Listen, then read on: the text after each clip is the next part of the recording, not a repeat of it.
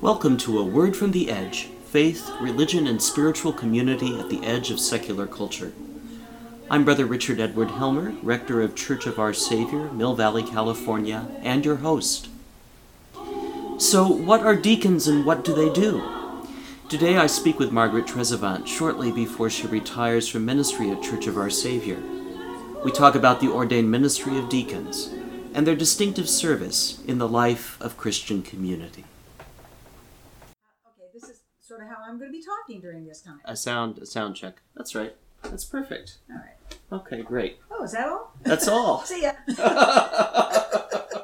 Is that all? See ya.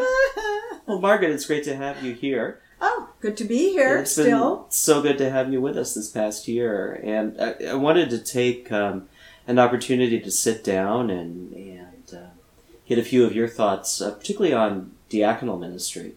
But more to the point, to hear more about your story of how you came to become a deacon in the church. What drew you to it, and what keeps you going with it. So. Well, I didn't know anything about the diaconate, and I was at St. Francis in San Francisco. And I had just retired from nursing, and I was really interested in things theological, and I was really interested in how I could kind of carry my work as a nurse and working in homeless programs, how I could carry that and translate that into life in the church. So I signed up at CDSP. I got into their master's program in ethics and social theory, which was fascinating. I really enjoyed that.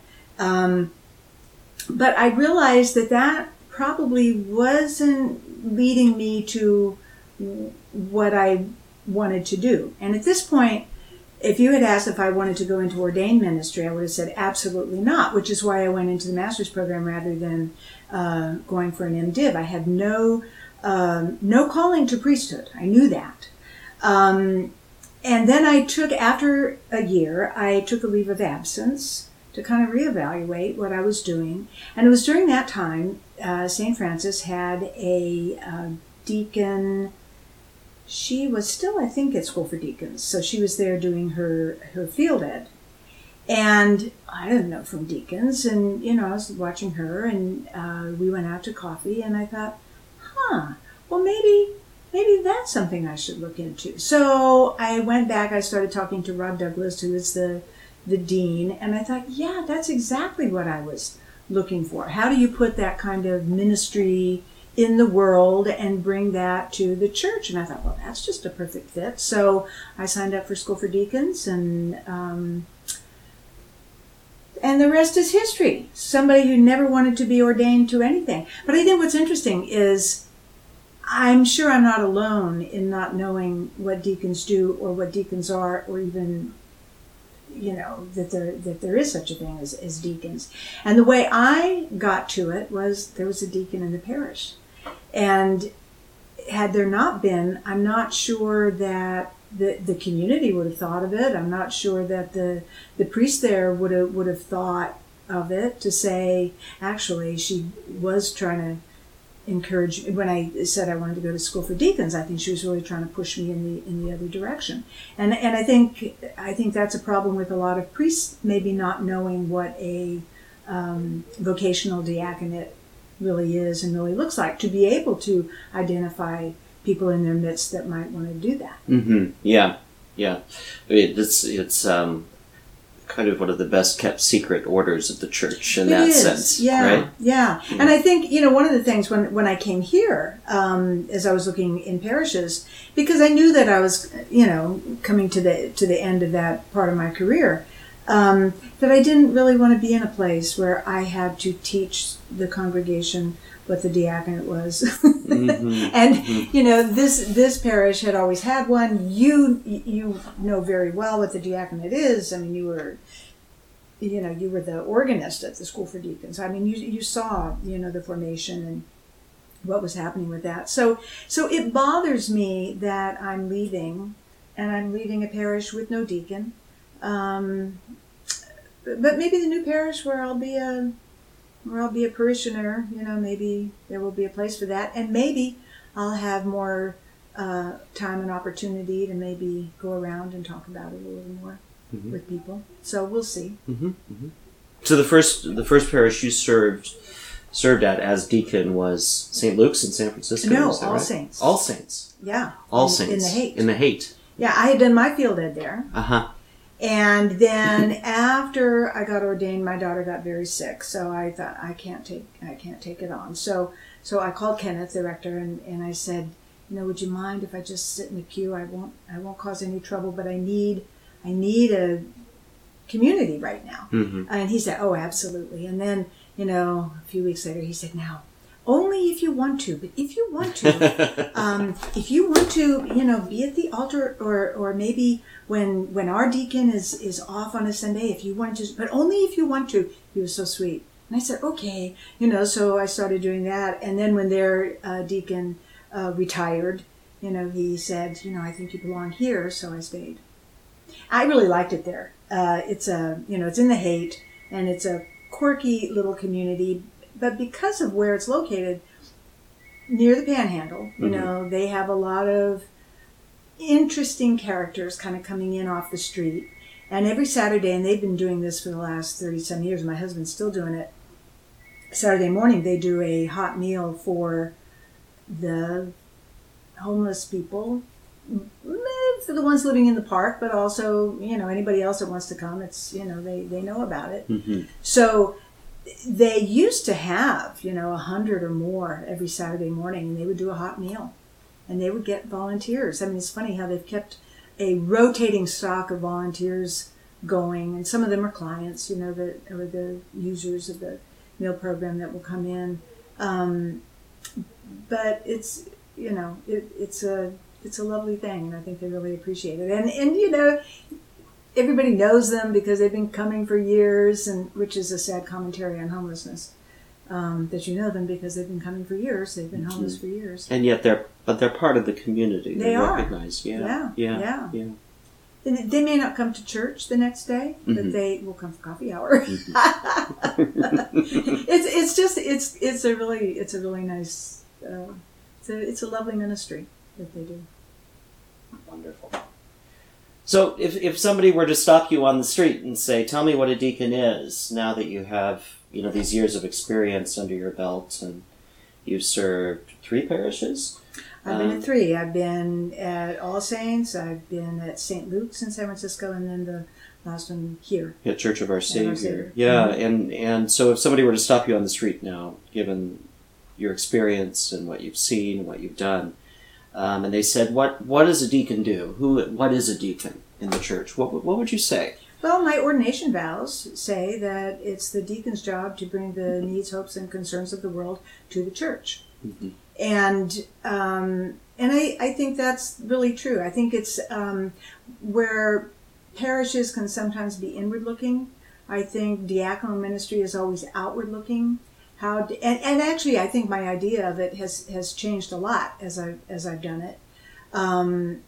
That one of my favorite when I taught at School for Deacons, I used Verna Dozier's some of Verna Dozier's work, and I preached about that here. And she says, and I firmly believe this, that the church doesn't need another church program. So I think there's always a tension between what can the church do, like having a feeding program at All Saints, or what we do here. We do the once a month, providing the dinner at the rest shelter.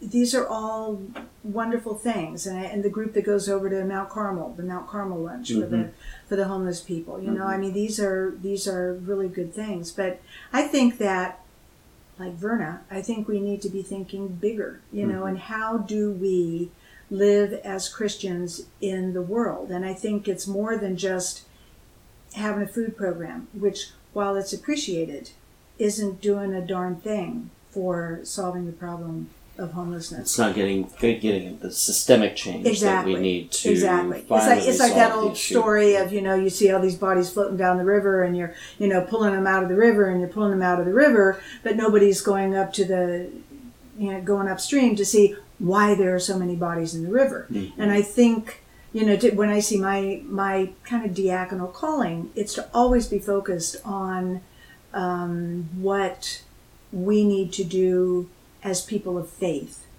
to solve these problems that Jesus has very clearly said we need to care about. Mm-hmm. We need to care about the poor. We need to care about the stranger. Mm-hmm. And I think, our politics today are kind of the antithesis of that. Even though we love to call ourselves a Christian nation, if we were really following Jesus, what would that look like? Right. We're coming up to that reading in Matthew. Right. It's the capstone reading. Right. Of the church year this year. That's right. And that is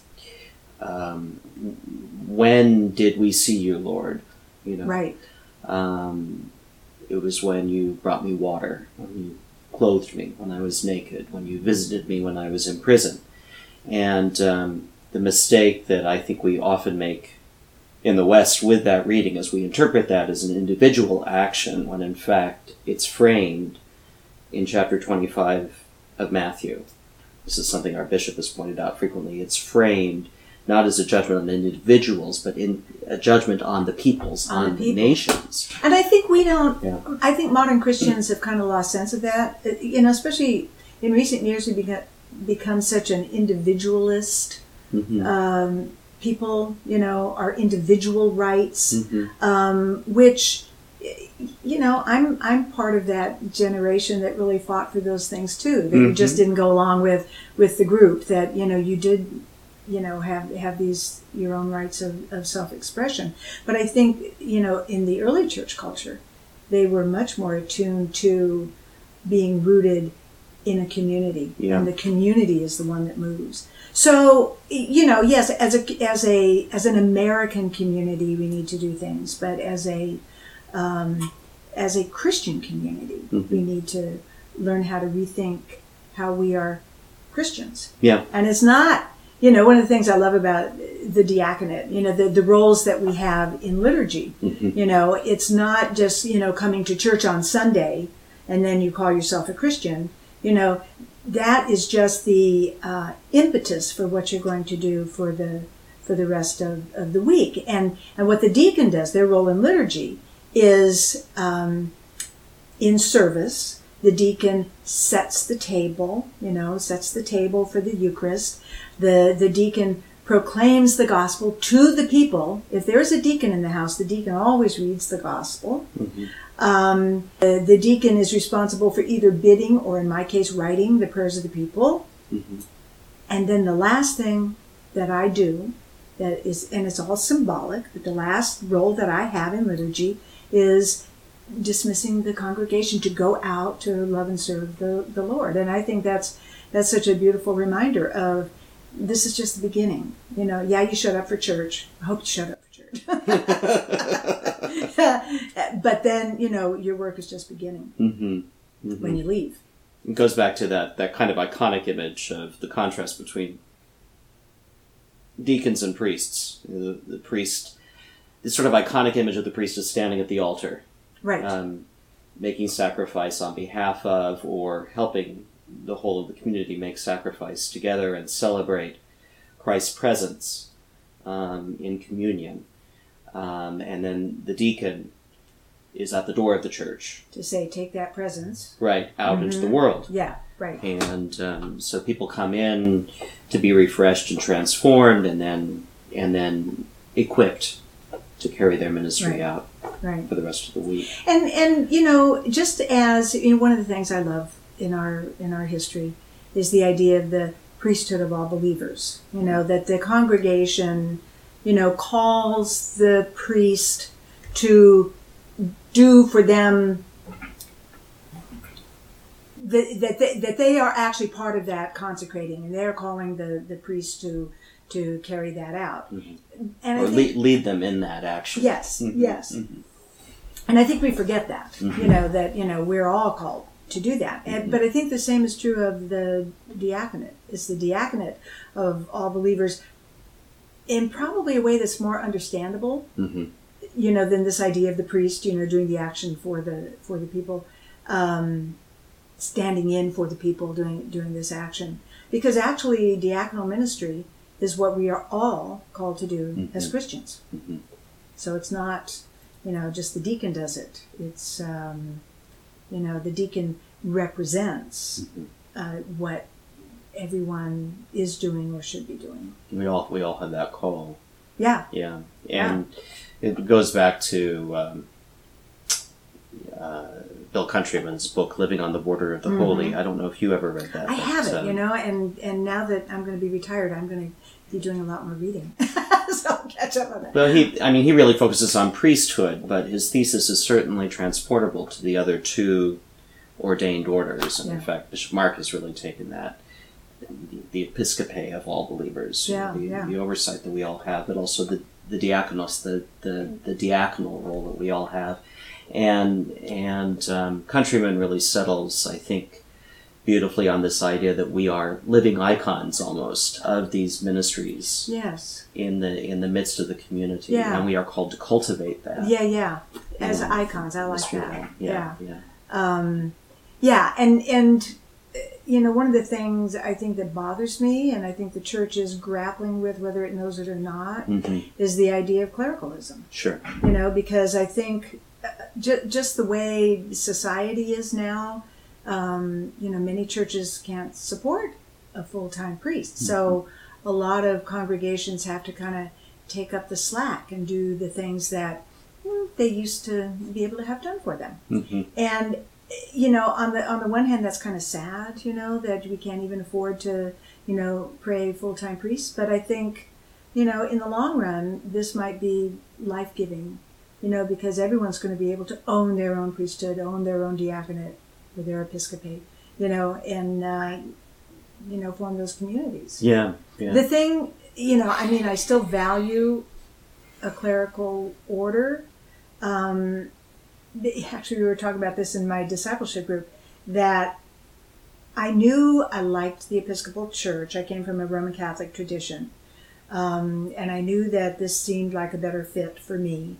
But it wasn't until I went to seminary that I really understood the theology in a deeper way. And I think that's kind of sad, that you have to go to seminary to learn these things. But you have to have somebody that knows these things, because I think if you don't, you can really go off the rails. And I think we see that. I think we see, some faith communities, really thinking that they're, living biblically. And I would say they've misunderstood a few things. So it's good to have somebody that, has studied that. Not to say that you, just swallow it all whole. You still have to engage it yourself. But, there is still a need for that.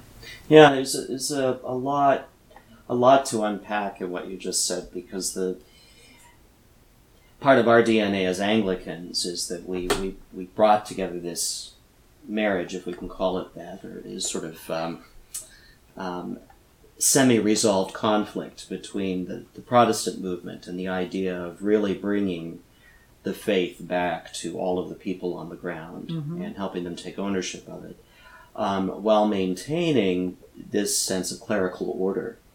And there is a way in which we are trained and we are tasked and given the time, and at least in the case of some of us, some financial support, so that we can continue to conserve the tradition, and we can be a check on going off the rails, as you say, on the one hand, but on the other hand, helping equip everyone for their ministry. And I think the other headwind that we fight so much in the world is our society, like all societies, as they become more and more advanced in terms of technology and also economically, our society gets very specialized. So there is a way in which we as clergy are viewed right off the bat as specialists, super Christians and specialists. when in fact, we're really here to invite people to embrace this way of life as Christians. Yes. And, yes. And not to be specialists as much as to unfold their Christian values, their Christian views, their understanding of the way the world ought to be in their daily lives. And and I hope we do a good job of that. I would say we can always do it better. That's what I would say. So it's, part of it is, the community's expectation. Sure. Of what your role is. Mm-hmm. And I don't know how to change that, or if it's really as big a problem as maybe I think it is. And I understand in the world today, because people are so busy. I understand wanting, okay, we've got the clerics, let them do it, because people are busy. But I think we'd be better if we didn't focus so much on, as Verna Dozier would say, church programs to, get people to, expect people to come to, and then feel guilty when they just don't have the time. I think we'd be better off if we just kind of changed the paradigm of what it is to be part of a Christian community.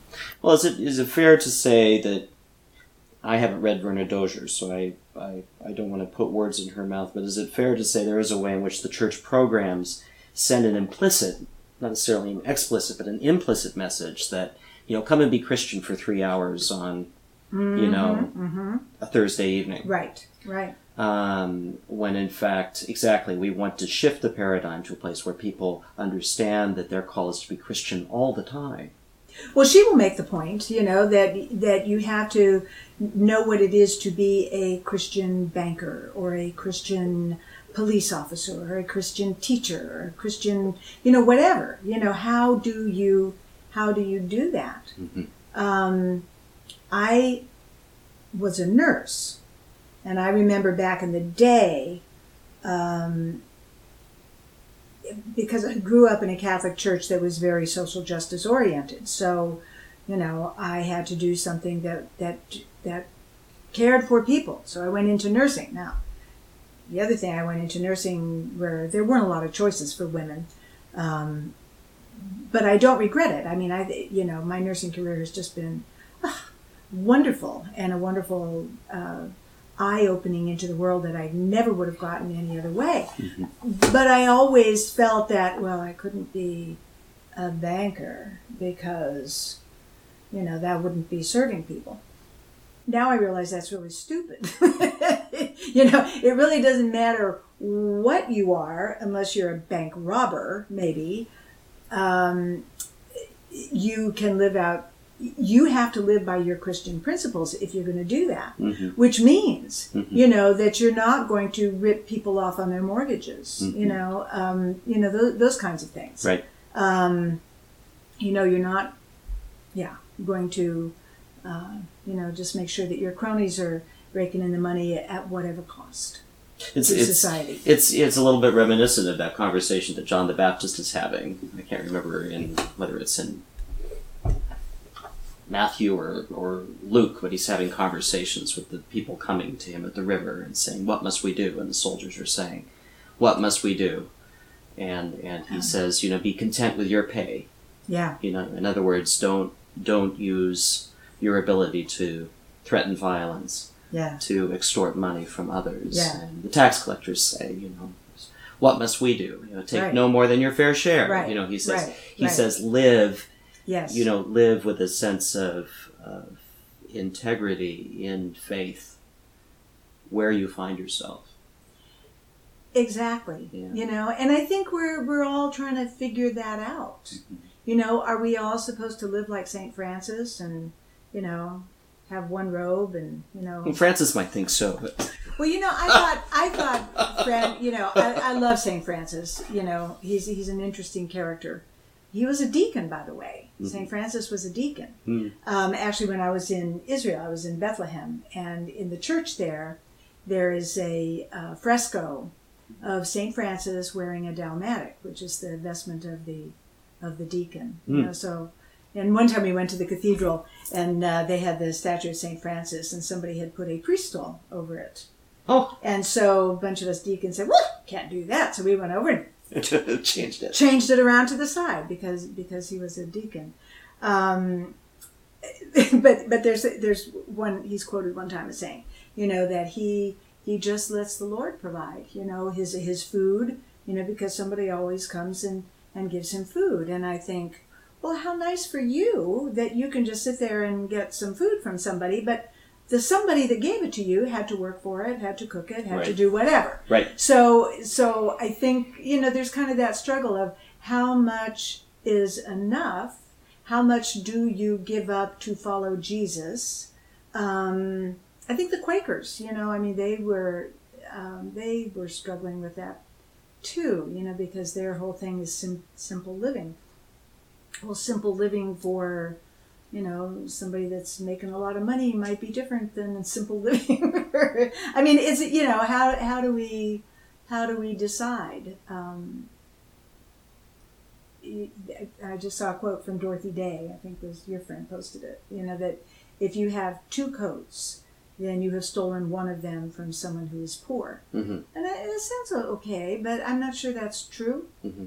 And I think we all have to figure that out. And I think one of the beauties of community is, you know, we grapple with these things. Where else do you grapple with these ideas?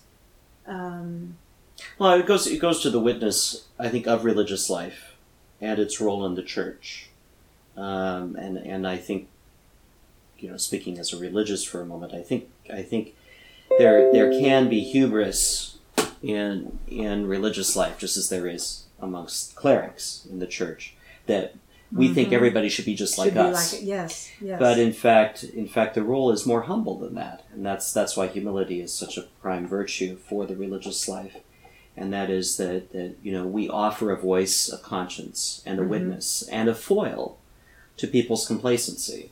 So it's not so much that what Dorothy Day is saying should be understood as Holy Writ and absolute, but is actually there to create that moment of conscience for the rest of the Christian community to ask, do I have more than I need? Right. Can I share what I have? Can we share what I have? Right. And then, you know, especially now, when our consumption is destroying the planet. Yeah. You know, so talk about a communal effort. Okay, so you know, every time you take a plane flight, you know, I was actually having dinner with someone, and she says she is just going to live like a monk and never take a flight anywhere. I admire her. She won't even put in air conditioning because it's so polluting. And I'm like, boy, it was sure hot this summer, and I'm glad I could I could crank it up a little. But I mean, these things that you have to think about, that every choice that you make has an impact. Impacts a larger whole. Yeah. So how do you make those decisions? Yeah. And that goes back to Francis' call, which is for us, and he embodied this witness. How to be interdependent again. Right. How to recognize our interdependence and our vulnerability, not only to one another, but to creation. And creation's vulnerability to us. And creation and the God within creation, you know, and how we serve that, you know. Yeah. So, where are you headed from here? I'm not sure. Like I said, I think I'm going to have a lot of time to read, and that's probably a lie because I'm sure I'll get involved in other things. Well, you already are involved in other things, right? I am involved in other things. Yeah. I'm on the board of Ritter Center because, you know, so much of my career was with the homeless and homeless mentally ill. And when I moved to San Rafael, that just stuck out that, wow, we got a problem here too. So I love Ritter Center. I think they just do wonderful work. So it's great that I can offer what expertise I have. I'm actually the only person on the board that has some expertise in homelessness. but that's not the only expertise you need, and we have, we have all that other stuff on the board too, so it's my little piece that I get to offer, so I'll still be doing that. Mm-hmm. And I will be continuing with the REST program, even though that's a program of Church of Our Savior. I'm going to show up for that until it ends, and I hope we get a permanent shelter so that there won't be one next year that I'll be coming to. And I'm going to be a parishioner, my husband and I, at Church of the Redeemer in San Rafael, so close to home. And also, they're a tiny, tiny little community. Mm-hmm. They have like an average Sunday attendance of 20, sometimes more, and it's just a very tight-knit little group. And I just feel like that's what I need right now. Yeah, to have a little, yeah. Not many people here know this or remember this, but actually we have a very close genetic relationship with Redeemer because it was founded by Reg Hammond. No kidding. Yeah, former rector here. Right.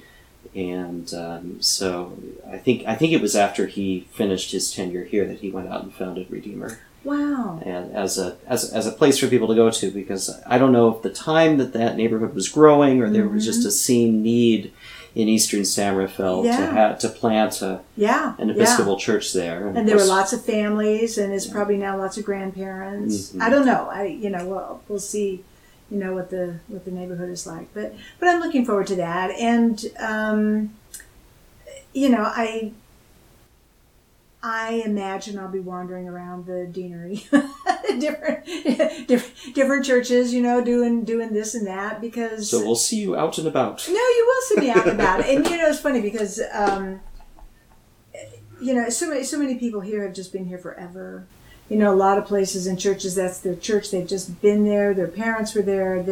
They're here. And one thing I did not realize when I became a deacon is you're traveling a lot. I mean, you don't get that same kind of rootedness in a community.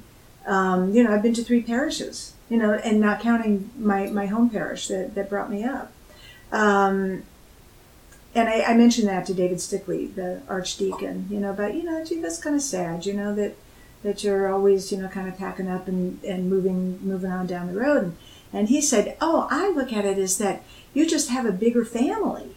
And he's absolutely right. I went to a funeral at St. Luke's this week, and it was just so nice to see everybody. It felt like home, or if I go back to All Saints, and of course I'm on Facebook with all of them, and, it's just so nice to see people. So it is true, it just grows your family. So yeah, I'll be at Redeemer, but, I have a big family here. Well, we are so blessed to have become part of your big family. Oh, it's really been lovely. Thank you for all you've brought to us. Well, thank you for taking me in. Absolutely. We're going to miss you. I'm going to miss you too. But like I say, I won't be a stranger. We'll see you around. Yeah. Yeah. Doing the diaconal ministry. There you go. Helping those who are in need. And I don't know if you ever retire witness from it. So yeah. True. Thank you so much, Margaret, for your time welcome. today. You're Great welcome. to see you, as always. Yeah. See you again soon. Okie doke. All right. Thanks for listening to this podcast of A Word from the Edge, faith, religion, and spiritual community at the edge of secular culture. I'm Brother Richard Edward Helmer, your host. We are a ministry of the Episcopal Church of Our Savior in Mill Valley, California. Find our podcast feed over at iTunes or in your favorite podcasting service. Give us a rating. Or go to our website at oursaviormillvalley.org for more information about our spirituality, ministries, and service in the wider community. We wish you God's peace, and we hope to greet you in person very soon.